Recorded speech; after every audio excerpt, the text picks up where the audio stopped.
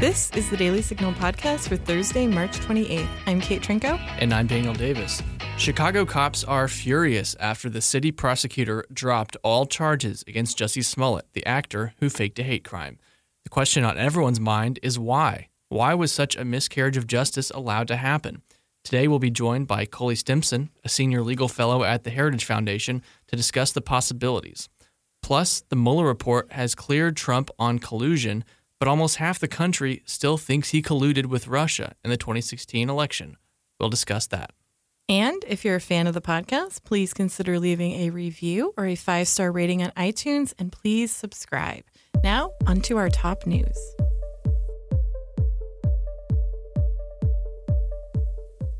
President Trump doubled down on healthcare Wednesday, stressing the importance of taking action on it.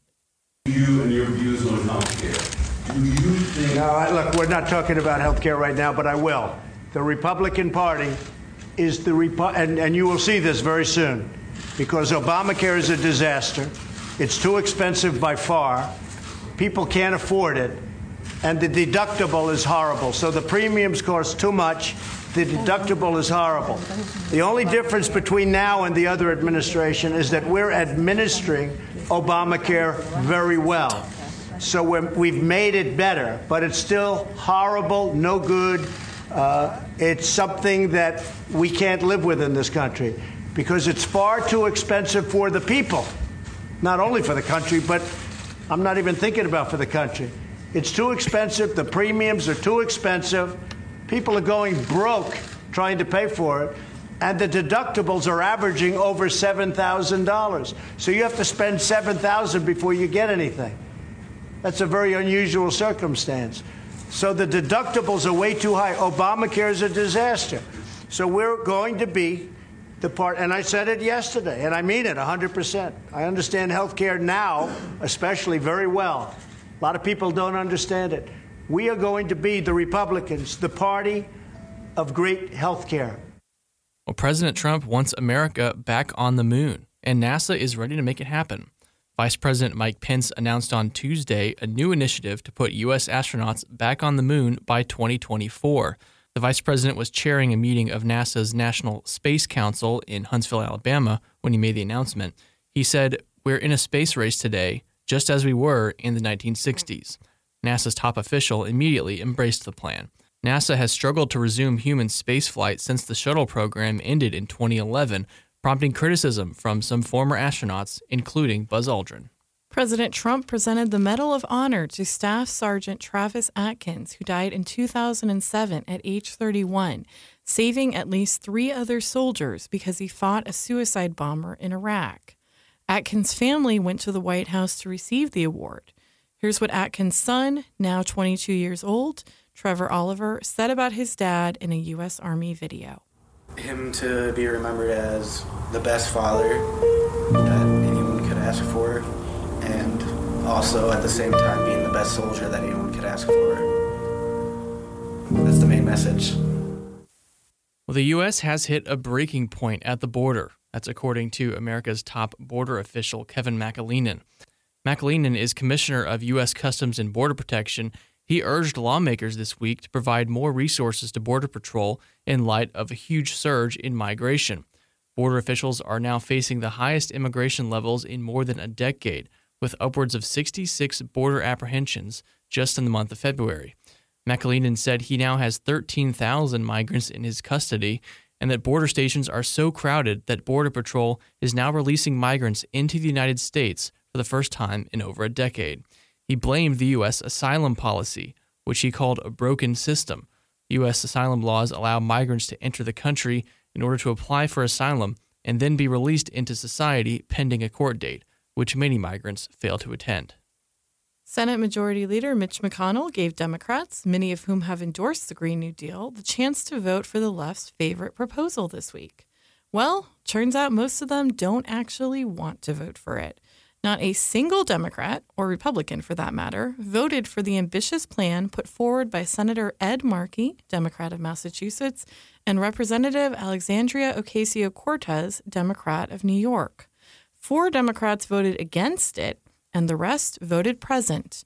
Ocasio-Cortez tweeted that she'd asked Democrats to vote present and added, quote, "The real question we should be asking, why does the Senate GOP refuse to hold any major hearings on climate change?" Theresa May is vowing to quit as British Prime Minister in exchange for Parliament backing her Brexit deal. The embattled Prime Minister has now twice failed to get her Brexit deal through Parliament and now has just 2 weeks left to succeed before the UK automatically crashes out of the European Union. Leaving without a deal means the UK would return to trading on World Trade Organization rules. The Prime Minister's move comes amid British anxiety over Parliament's failure to pass Brexit on terms the EU will agree to. The EU has insisted on strict and costly terms, which would help deter future exits from the EU. Facebook will no longer allow expressions of white nationalism. The company posted a note stating, quote, "Today we're announcing a ban on praise, support, and representation of white nationalism and separatism on Facebook and Instagram, which will start enforcing next week. It's clear that these concepts are deeply linked to organized hate groups and have no place on our services. Our policies have long prohibited hateful treatment of people based on characteristics such as race, ethnicity, or religion, and that has always included white supremacy. We didn't originally apply the same rationale to expressions of white nationalism and separatism because we were thinking about broader concepts of nationalism and separatism, things like American pride and Basque separatism, which are an important part of people's identity," end quote. It's not clear what kind of content exactly would constitute white nationalism. Well, on Tuesday, Joe Biden lamented what he called white man's culture. He was speaking at the Biden Courage Awards ceremony, in which he expressed regret over the fact that in 1991, Anita Hill had to testify before a committee of white men. She alleged sexual harassment against Clarence Thomas, who was later confirmed to the Supreme Court.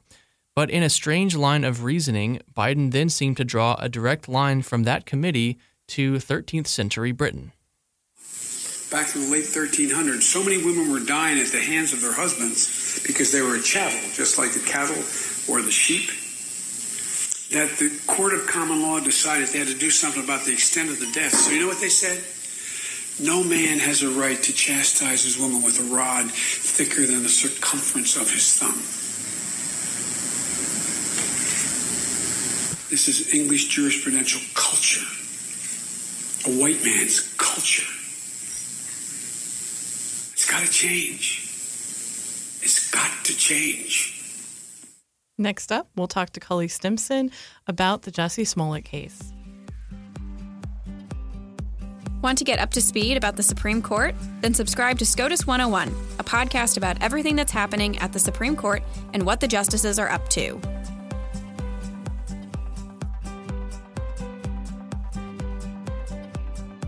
The news that Empire actor Jussie Smollett, accused by a grand jury of faking a hate crime, had his charges dropped has created some unusual alliances. For instance, Chicago mayor and former Obama aide Rahm Emanuel was among the angry. Cannot have, because of a person's position, one set of rules apply to them and another set of rules apply to everybody else. In another way, you're seeing this play out in the universities, where people pay extra to get their kids a special position in universities. Now you have a person, because of their position and background, who's getting treated in a way that nobody else would ever, sorry about that, don't get near, I'm doing near my sermon here, that would ever get close to this type of treatment. Chicago Police Superintendent Eddie Johnson was also furious. Do I think justice was served? No. Where do I think justice is? I think this city is still owed an apology. And let me digress for a moment. When I came on this job, I've been a cop now for about 31 years. When I came on this job, I came on with my honor, my integrity, and my reputation.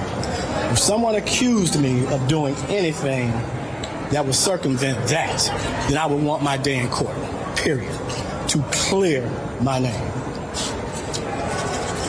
I've heard that they wanted their day in court with TV cameras so America could know the truth, even though they chose to hide behind secrecy and broker a deal to circumvent the judicial system. My job as a police officer is to investigate an incident, gather the evidence, gather the facts, and present them to the state's attorney. That's what we did. I stand behind the detective's investigation. And David Axelrod, a former top advisor to President Obama, tweeted, "Unless some better explanation surfaces, here's the lesson of this weird turn in the Smollett case. You can contrive a hate crime, make it national news, get caught, and if you are a well-connected celebrity, get off for $10,000 and have your record expunged and files sealed." Joining us today to discuss is Cully Stimson, a senior legal fellow at the Heritage Foundation. Cully is also an experienced prosecutor, having worked at the local, state, and federal levels, where he concentrated on violent crimes such as homicide, sexual assault, and domestic violence. So, Cully, what did you think about this charge being dropped?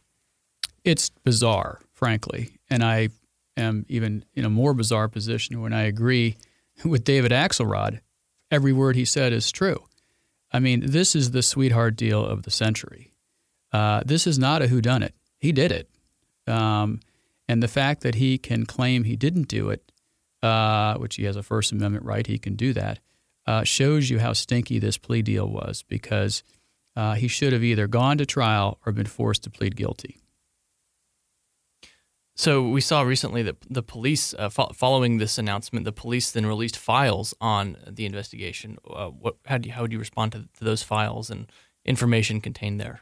Yeah, so I've read thousands of police reports, and naturally I read this one, at least the two bits that have been released so far. There are apparently more. And they lay out a very thorough, dispassionate investigation, one that they should be proud of, and they are proud of.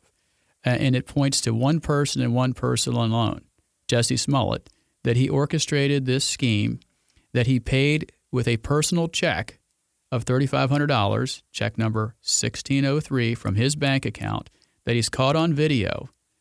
This is not a tough one. This is not a whodunit. This is clearly one person who did this. And why the state's attorney's office would give him this sweetheart deal stinks to high heaven. So about the deal, a lot of people are especially calling out the fact that he didn't even need to apologize or admit guilt. No, obviously you as a former prosecutor know not all cases go to trial. Is there any way to look at this where it makes sense that this one didn't and that this was the deal they gave? Well, most cases don't go to trial. Otherwise, the criminal justice system would come to a grinding halt. 95% of cases get pled out. This was going to plea out one way or the other because, again, the defense attorney, and I've been a defense attorney, the first thing I would have said to this young man after I saw all the evidence is, dude, you're guilty, and we got to make this thing go away. So I expected this to go away, just not this way. And so am I surprised it went this way? Yeah. Typically, an apology is not part of a plea deal, but a guilty finding is, or a guilty plea is. If you look at the original indictments, all right, there are, I think, 16 or 17 charges that came out of the grand jury. I think it was overcharged, frankly. It's basically the same charge 4 different times, basically talking to 4 different cops about the same thing. Eventually, it was going to get bargained down, right? He orchestrated a hoax. It was pathetic. It could have caused race riots. It could have caused all sorts of problems. The police did a very thorough job investigating it. And so the only question was, how is the case going to end up? And here, it was going to end up, should have ended up, with a finding of guilt, either accepting guilt himself or being found guilty at the hand of a judge or a jury. But that's not what happened. So we do know a little bit about what happened behind closed doors. We know that a former Obama aide, Tina Chen, texted the Cook County State's Attorney, Kim Foxx, during the beginning of this investigation, and she texted, quote, "I wanted to give you a call on behalf of Jussie Smollett and family, who I know. They have concerns about the investigation," end quote. And then after that, the text message, Fox asked the police to transfer the case to the FBI. What does that suggest to you? Does she need to be investigated for her role in this? Well, that and that alone suggests that she did the right thing, that she was attempting to recuse herself from the case. Because remember, at the time that text happened, as I understand it, he was still considered a victim. That's what she not says, the defendant, right? And so if she, the prosecutor, was getting information, positive information about a potential victim. That's pretty normal. I mean, when you're a prosecutor, you're going to get information about victims of crimes, good and bad. If it's bad, you're going to have to turn it over to the defense because it's potentially exculpatory. I think we don't know the rest of the story. What involvement, if any, did she have in the case? You see in these police reports numerous instances soon after the investigation started where the defense attorneys then requested meetings with the assistant state's attorneys. Those are the line prosecutors handling the case.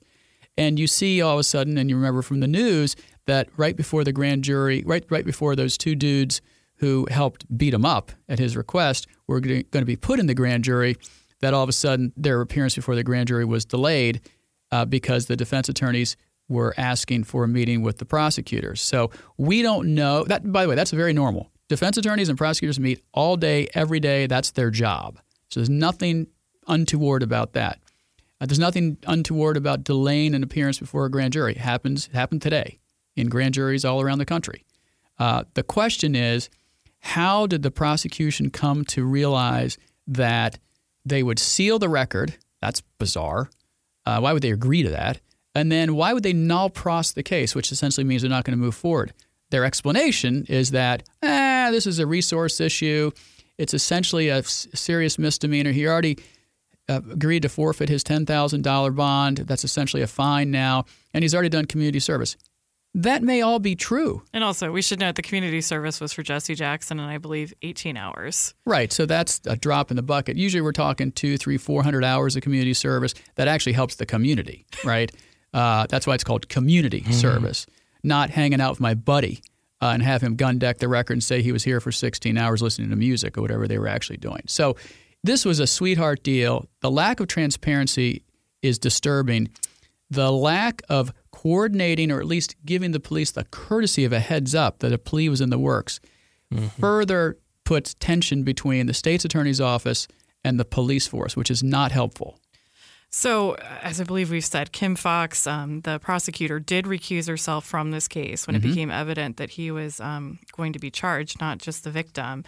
A Chicago police union, the Fraternal Order of Police, issued a statement saying, quote, "Since Kimberly Fox has taken office, she has transformed the prosecutor's office to a political arm of the anti-police movement. We renew our call for a federal investigation of her role in this case and expect the media to conduct a thorough investigation. Should she be investigated?" Well, they think so.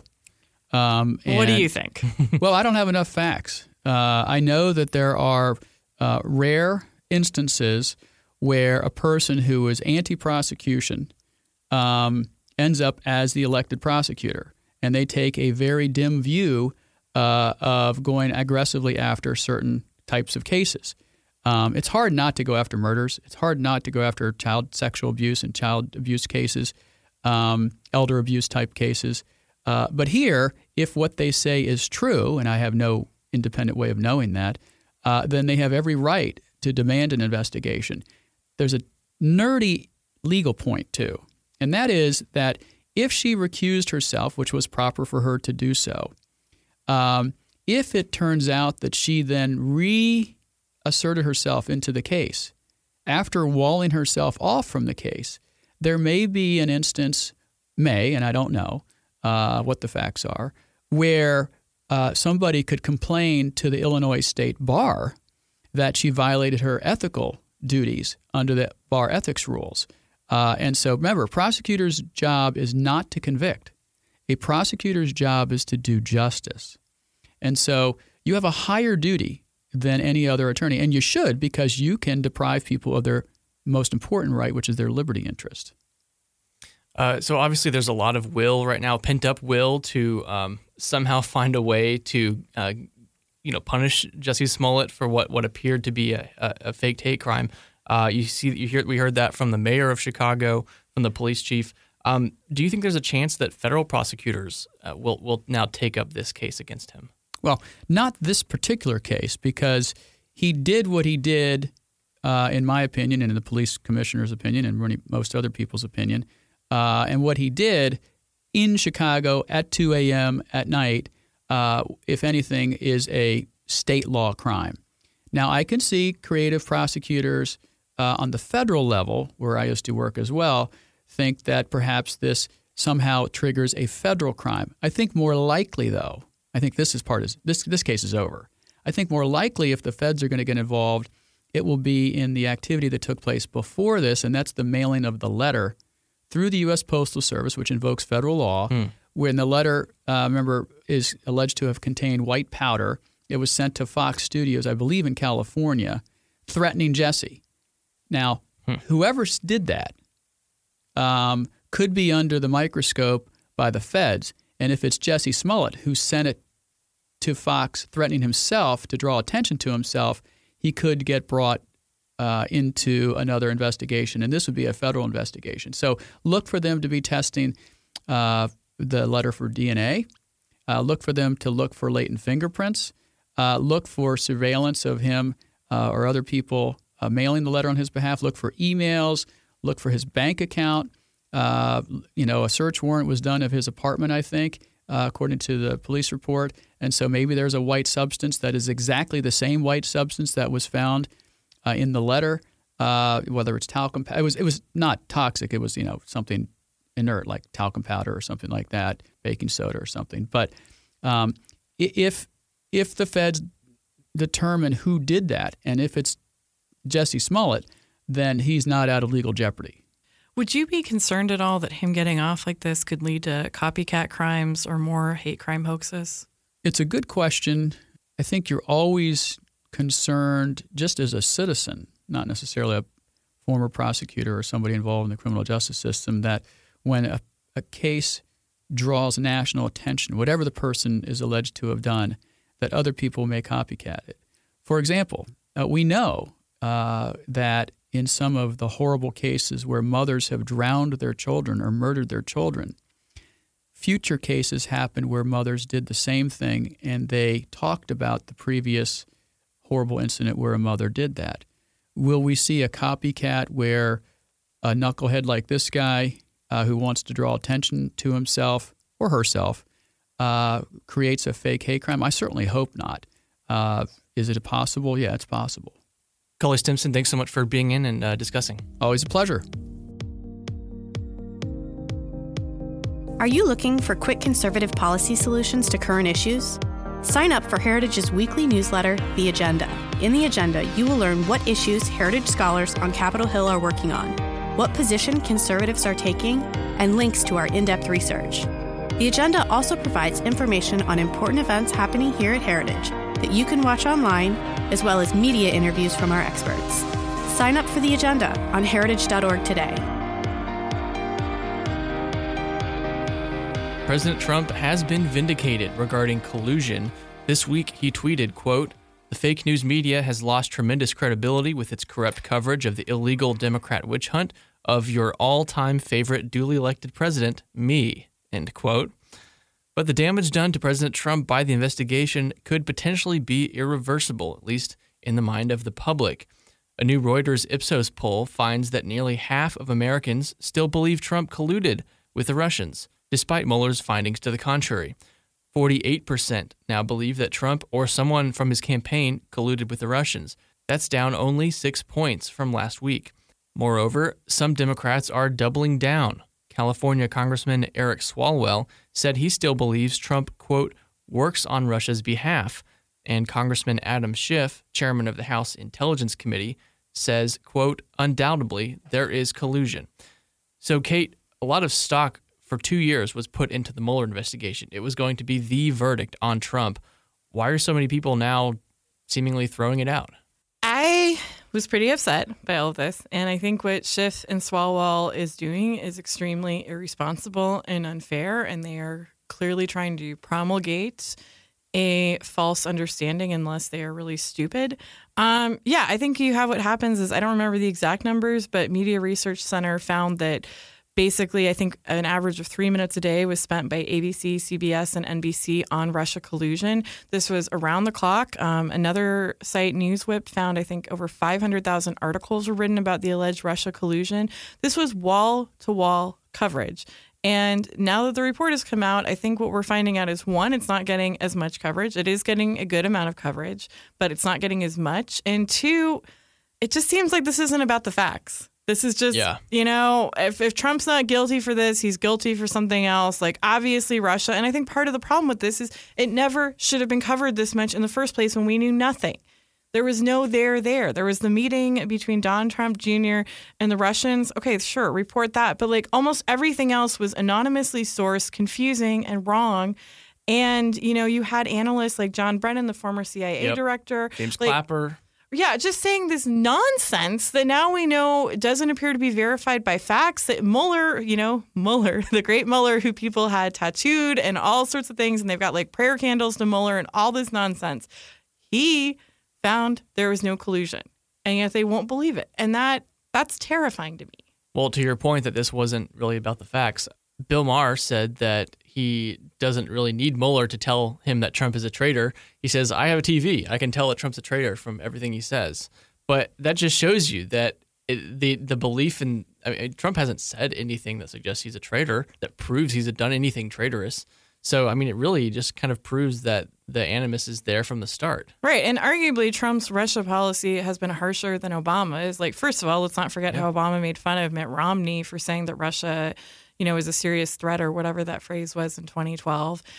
Secondly, I know that the mainstream media doesn't really bother to cover Ukraine, but the U.S. has been aiding Ukraine in their war against Russia, all throughout Trump's tenure. And yes, before, but more aggressively now.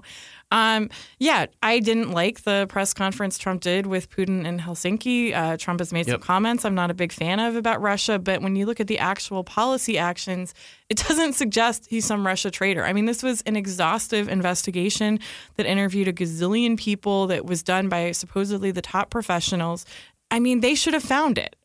And we should all be happy that the president, or that the then candidate Trump, did not collude with the Russians. Like, that is good news. Right. And I think it's something that, is troubling. Like, conservatives had a lot of issues with Obama, but there was no accusation that he was secretly working with Iraq, or like doing, this other, like, there was no traitorous accusations there. That's a really serious charge. And that's something that, we should be grateful didn't occur.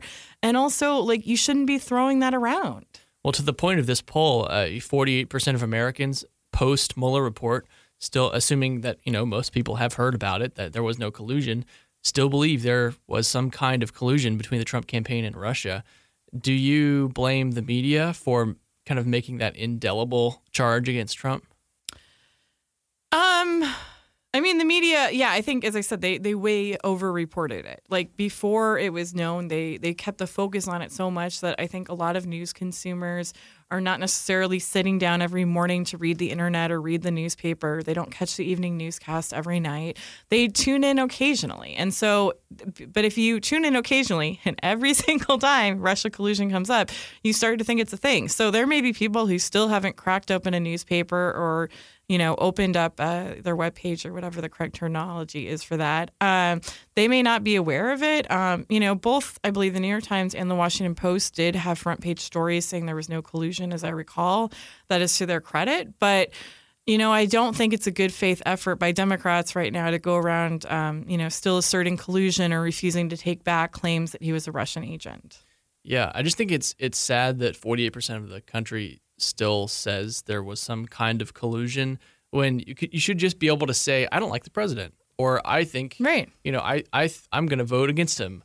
But you don't have to say that he committed a crime that clearly he didn't commit. Right. That's the thing. Just hate him for what he's actually done. Well, that is a good place for us to leave it today. Thanks for listening to the Daily Signal podcast, brought to you from the Robert H. Bruce Radio Studio at the Heritage Foundation.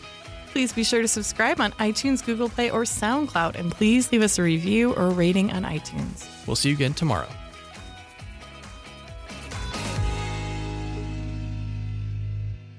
You've been listening to the Daily Signal podcast, executive produced by Kate Trinko and Daniel Davis. Sound design by Michael Gooden, Lauren Evans, and Thalia Rampersad. For more information, visit dailysignal.com.